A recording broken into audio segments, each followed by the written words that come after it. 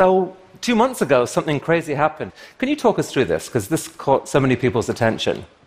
I'll stay quiet for the very beginning, and then I'll start talking. 5, 4, 3, 2, 1. Liftoff. Go Falcon Heavy. So this was such an important moment for SpaceX. With the Falcon 9 and now the Falcon Heavy, we can launch into orbit any payload that has previously been conceived or is conceived right now. We've got a couple of launches of Falcon Heavy later this year, so this had to go right. It was the first time we flew it, and the star of the show, of course, brother and sister side boosters landing. I was excited. Thanking my team. By the way, there's maybe 1,000 people standing around me right there. And Starman. Starman did not steal the show, though. The boosters did. There had to be some payload. Why not put a Tesla into space? I mean... Exactly. It's perfect. Gwynne, let's wind the clock back. How did you end up an engineer and president of SpaceX? Were you super nerdy as a girl? I don't think I was nerdy, but I was definitely doing the things that the girls weren't doing. I asked my mom, who was an artist, when I was in 3rd grade, how a car worked. So she had no idea, so she gave me a book, and I read it. And sure enough, my first job out of my mechanical engineering degree was with Chrysler Motors in the automotive industry. But I actually got into engineering not because of that book, but because my mom took me to a Society of Women Engineers event. And I fell in love with the mechanical engineer that spoke. She was doing really critical work, and I loved her suit. And that's what a 15-year-old girl connects with. And I used to shy away from telling that story. But if that's what caused me to be an engineer, hey, I think we should talk about that. 16 years ago, you became employee number 7 at SpaceX. And then over the next years, you somehow, built a multi-billion-dollar relationship with NASA, despite the fact that SpaceX's first 3 launches blew up. How on earth did you do that? So actually selling rockets is all about relationships and making a connection with these customers. When you don't have a rocket to sell, what's really important is selling your team, selling the business savvy of your CEO. That's not really hard to sell these days. And basically making sure that any technical issue that they have or any concern you can address right away. So I think it was helpful for me to be an engineer. I think it was helpful to my role as running sales for Elon. And currently, a big focus of the company is, I guess, kind of a race with Boeing to be the first to provide the service to NASA of actually putting humans into orbit. Safety considerations obviously come to the fore here. How are you sleeping? I actually sleep really well. I'm a good sleeper. That's my best thing. But I think the days leading up to our flying crew will probably be a little sleepless.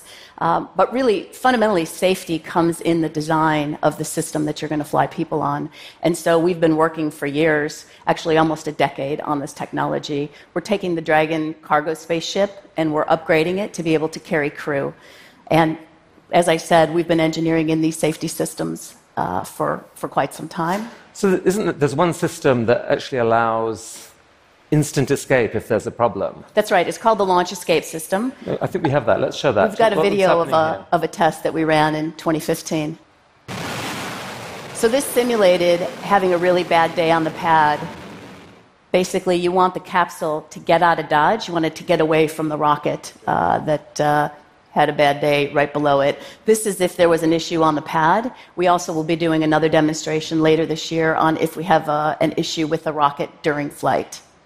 And those rockets have another potential function as well eventually. Yeah, so the launch escape system for Dragon is pretty unique. It's an integrated launch escape system. It's basically a pusher. So the propellant system and the thrusters are integrated into the capsule. And so if it detects a rocket problem, it pushes the capsule away.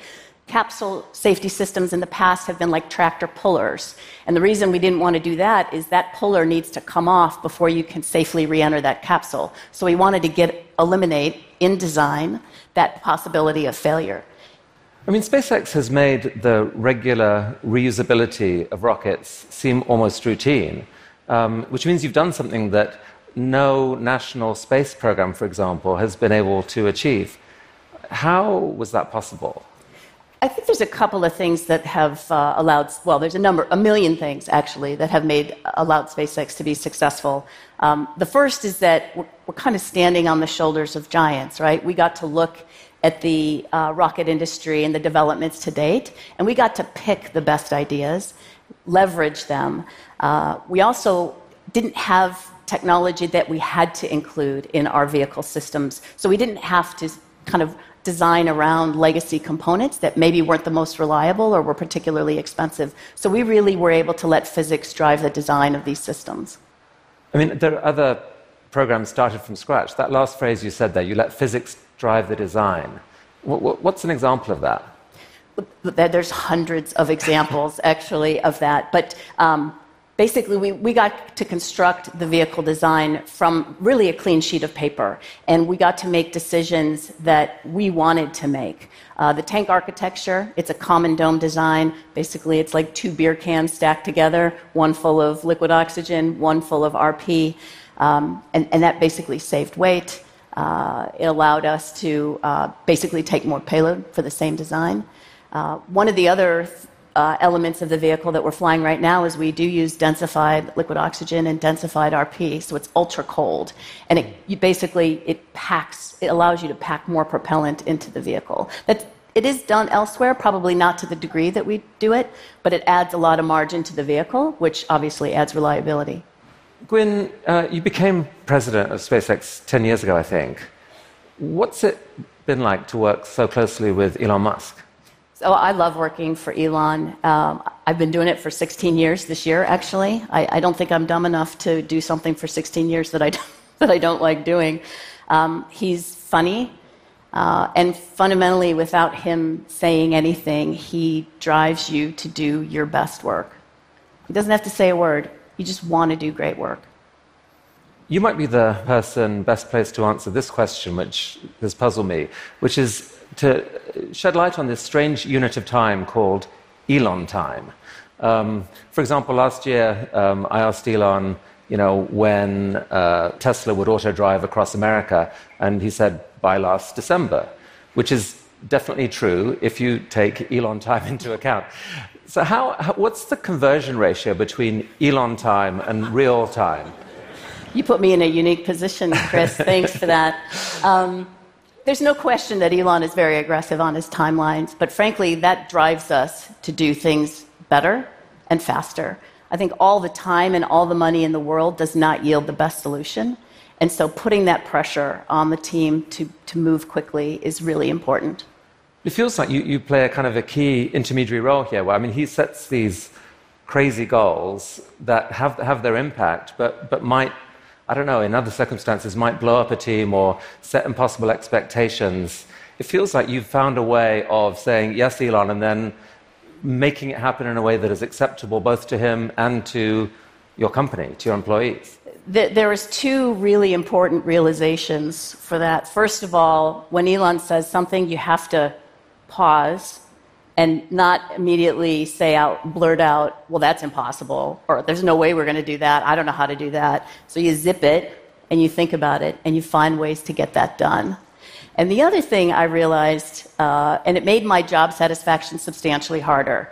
So I always felt like my job was to take these ideas and kind of turn them into company goals, make them achievable, and kind of roll the company over from this steep slope, get it comfortable. And I noticed every time I felt like we were rolling over, people were getting comfortable, Elon would throw something out there, and all of a sudden we're not comfortable, and we're climbing that steep slope again. But then once I realized that that's his job, and my job is to get the company close to comfortable so he can push again and put us back on that slope, then I started liking my job a lot more, instead of always being frustrated. And so if I estimated that the conversion ratio for Elon time to real time was about 2x, am I a long way out there, or? Actually, that's not terrible, and you said it. I didn't. Okay. Looking ahead, one huge initiative SpaceX is rumored to be working on is a massive network of literally thousands of low Earth orbit satellites to provide high-bandwidth, low-cost internet connection to every square foot of planet Earth. Is there anything you can tell us about this?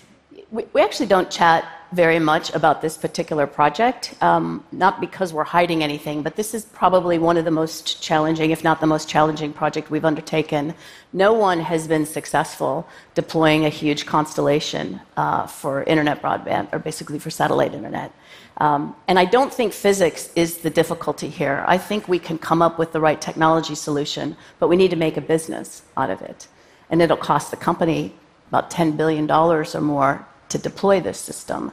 And so we're marching steadily along, but we're certainly not claiming victory yet. I mean, the impact, obviously, if that happened to the world, of connectivity everywhere, would be pretty radical. Perhaps mainly for good. People would hear, I mean, it changes a lot if suddenly everyone can connect cheaply. Yeah, there's no question it'll change the world. How much of a worry is it, and how much of a drag on the planning is it? Are concerns just about space junk? People worry a lot about this. This would be a huge increase in the total number of satellites in orbit. Is that a concern? So space debris is a concern. There's no question. Not because it's so likely to happen, but the consequences of it happening are pretty devastating. You could basically spew a bunch of particles in orbit that could take out that orbit from being useful for decades or longer. So, as a matter of fact, we are required to bring down our second stage after every mission so it doesn't end up being a rocket carcass orbiting Earth. So you really need to be a good steward of that. So despite the remarkable success there of that Falcon Heavy rocket, you're actually not focusing on that as your future development plan. You're doubling down to a much bigger rocket called the BFR, which stands for... It's the Big Falcon Rocket. The Big Falcon Rocket, that's right. What's the business logic of doing this when you invested all that in that incredible technology, and now you're just going to something much bigger? Why? Actually, we've learned some lessons over the duration where we've been developing these launch systems. What we want to do is not introduce a new product before we've been able to convince the customers that this is the product that they should move to. So we're working on the Big Falcon rocket now, but we're going to continue flying Falcon 9s and Falcon Heavies until there is absolute widespread acceptance of BFR. But we are working on it right now. We're just not going to cancel Falcon 9 and Falcon Heavy and just put in place BFR. But, go ahead. No, I was going to say, I mean, the logic is that BFR is what you need to take humanity to Mars. That's correct. But somehow you've also found other business ideas for this. Yes, BFR can take the satellites that we're currently taking to orbit, to many orbits. It allows for even a new class of satellites to be delivered to orbit. Basically, the width, the diameter of the fairing is 8 meters. So you can think about what giant telescopes you can put in that fairing, in that cargo bay, and see really incredible things and discover incredible things in space. But then there are some residual capabilities that we have out of BFR as well. Oh, a residual capability? It's a residual capability. Is that what you call this? Talk about what the heck this is. Oh, wait a sec. That's Falcon Heavy. That's worth pointing out, by the way. What a beautiful rocket. And that hangar could just fit the Statue of Liberty in it. So you get a sense of size of that Falcon Heavy rocket. And the fact of the 27 engines there, that's part of the design principle, that you, rather than just inventing ever bigger rockets, you team them up. It's exactly this residual capability. So we developed the Merlin engine for the Falcon 1 launch vehicle. We could have tossed that engine and built an entirely new engine for the Falcon 9. It would have been called something different, obviously, because Falcon 9 is 9 Merlin engines. But instead of spending $1 billion on a brand new engine, we put 9 of them together on the back end of Falcon 9. Residual capability. Glue 3 Falcon 9s together, and you have the largest operational rocket flying. And so it was expensive to do, but it was a much more efficient path than starting from scratch. And the BFR is the equivalent of how much bigger than that in terms of its power? BFR is about 2.5 times the size of this. Right. And so that allows you... I mean, I still don't really believe this video that we're about to play here. What on earth is this? So it currently is on Earth, but this is basically space travel for Earthlings. I can't wait for this residual capability. Basically, what we're going to do is we're going to fly BFR like an aircraft and do point-to-point travel on Earth. So you can take off from New York City or Vancouver and fly halfway across the globe you'll be on the BFR for roughly half an hour or 40 minutes. And the longest part of that, yeah, it's so awesome. The longest part of that flight is actually the boat out and back. I mean, Gwynne, come on. This is awesome, but it's crazy, right? Like, this is never going to actually happen. Oh, no, it's definitely going to happen. This is definitely going to happen. How? Like, what? I mean, so first of all, countries are going to accept this incoming missile that's landing on, you know. So, Chris, can you imagine us trying to convince a federal range Air Force bases to take the incomers? Because we're doing it now regularly, right? We're bringing the first stages back, and we're landing them on federal property on an Air Force base. So I think doing it, I don't know, 10 kilometers out from a city, maybe it's only 5 kilometers out from a city. But how many passengers can possibly afford the fortune of flying by space? So the first ship, the first BFR, is going to have roughly 100 passengers. And let's talk a little bit about the business. Everyone thinks rockets are really expensive, and to a large degree they are, and how could we possibly compete with airline tickets here? But if you think about it, if I can do this trip in half an hour to an hour, I can do dozens of these a day, right? And yet a long-haul aircraft can only make one of those flights a day. So even if my rocket was slightly more expensive and the fuel is a little bit more expensive, I can run 10x at least what they're running in a day and really make the revenue that I need to out of that system. So you really believe this is going to be deployed at some point in our amazing future? When? When do you... Within a decade, for sure. And this is Gwynne time or Elon time? That's Gwynne time. I'm sure Elon will want us to go faster. That's okay. That's certainly amazing. I'm personally invested in this one because I travel a lot and I do not love to travel. And I would love to get to see my customers in Riyadh leave in the morning and be back in time to make dinner. So we're going to test. So within 10 years, an economy price ticket or like a couple $1,000s yes. per person to yes. fly New York to Shanghai. Yeah, I think it'd be between economy and business. But you do it in an hour.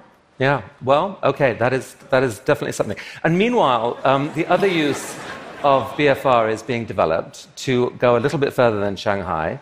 Talk about this. You guys have actually developed quite a detailed sort of picture of how humans might fly to Mars and what that would look like. Yeah, so we've got a video. This is a cropped video from others we've shown, and then there's a couple of new bits to it. But basically, you're going to lift off from a pad. You've got a booster as well as the BFS, the Big Falcon spaceship. It's going to take off. The booster is going to drop the spaceship off in orbit, low Earth orbit, and then return, just like we're returning boosters right now. So it sounds incredible, but we're working on the pieces, and you can see us achieve these pieces. So booster comes back. The new thing here is that we're going to actually land on the pad that we launched from. Currently, we land on a separate pad, or we land out on a boat.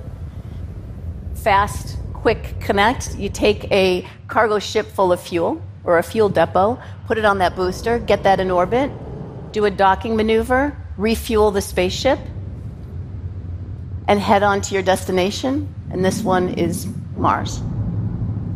So, like 100 people go to Mars at one time, taking what, 6 months, 2 months? It ends up depending on how big the rocket is. I think that this first version, and we'll continue to make even bigger BFRs, I think it's a 3-month trip. Right now the average is like 6 to 8, but we're going to try to do it faster. When do you believe SpaceX will land the first human on Mars? It's very similar time frame from the point to point. It's the same capability. It will be within this decade.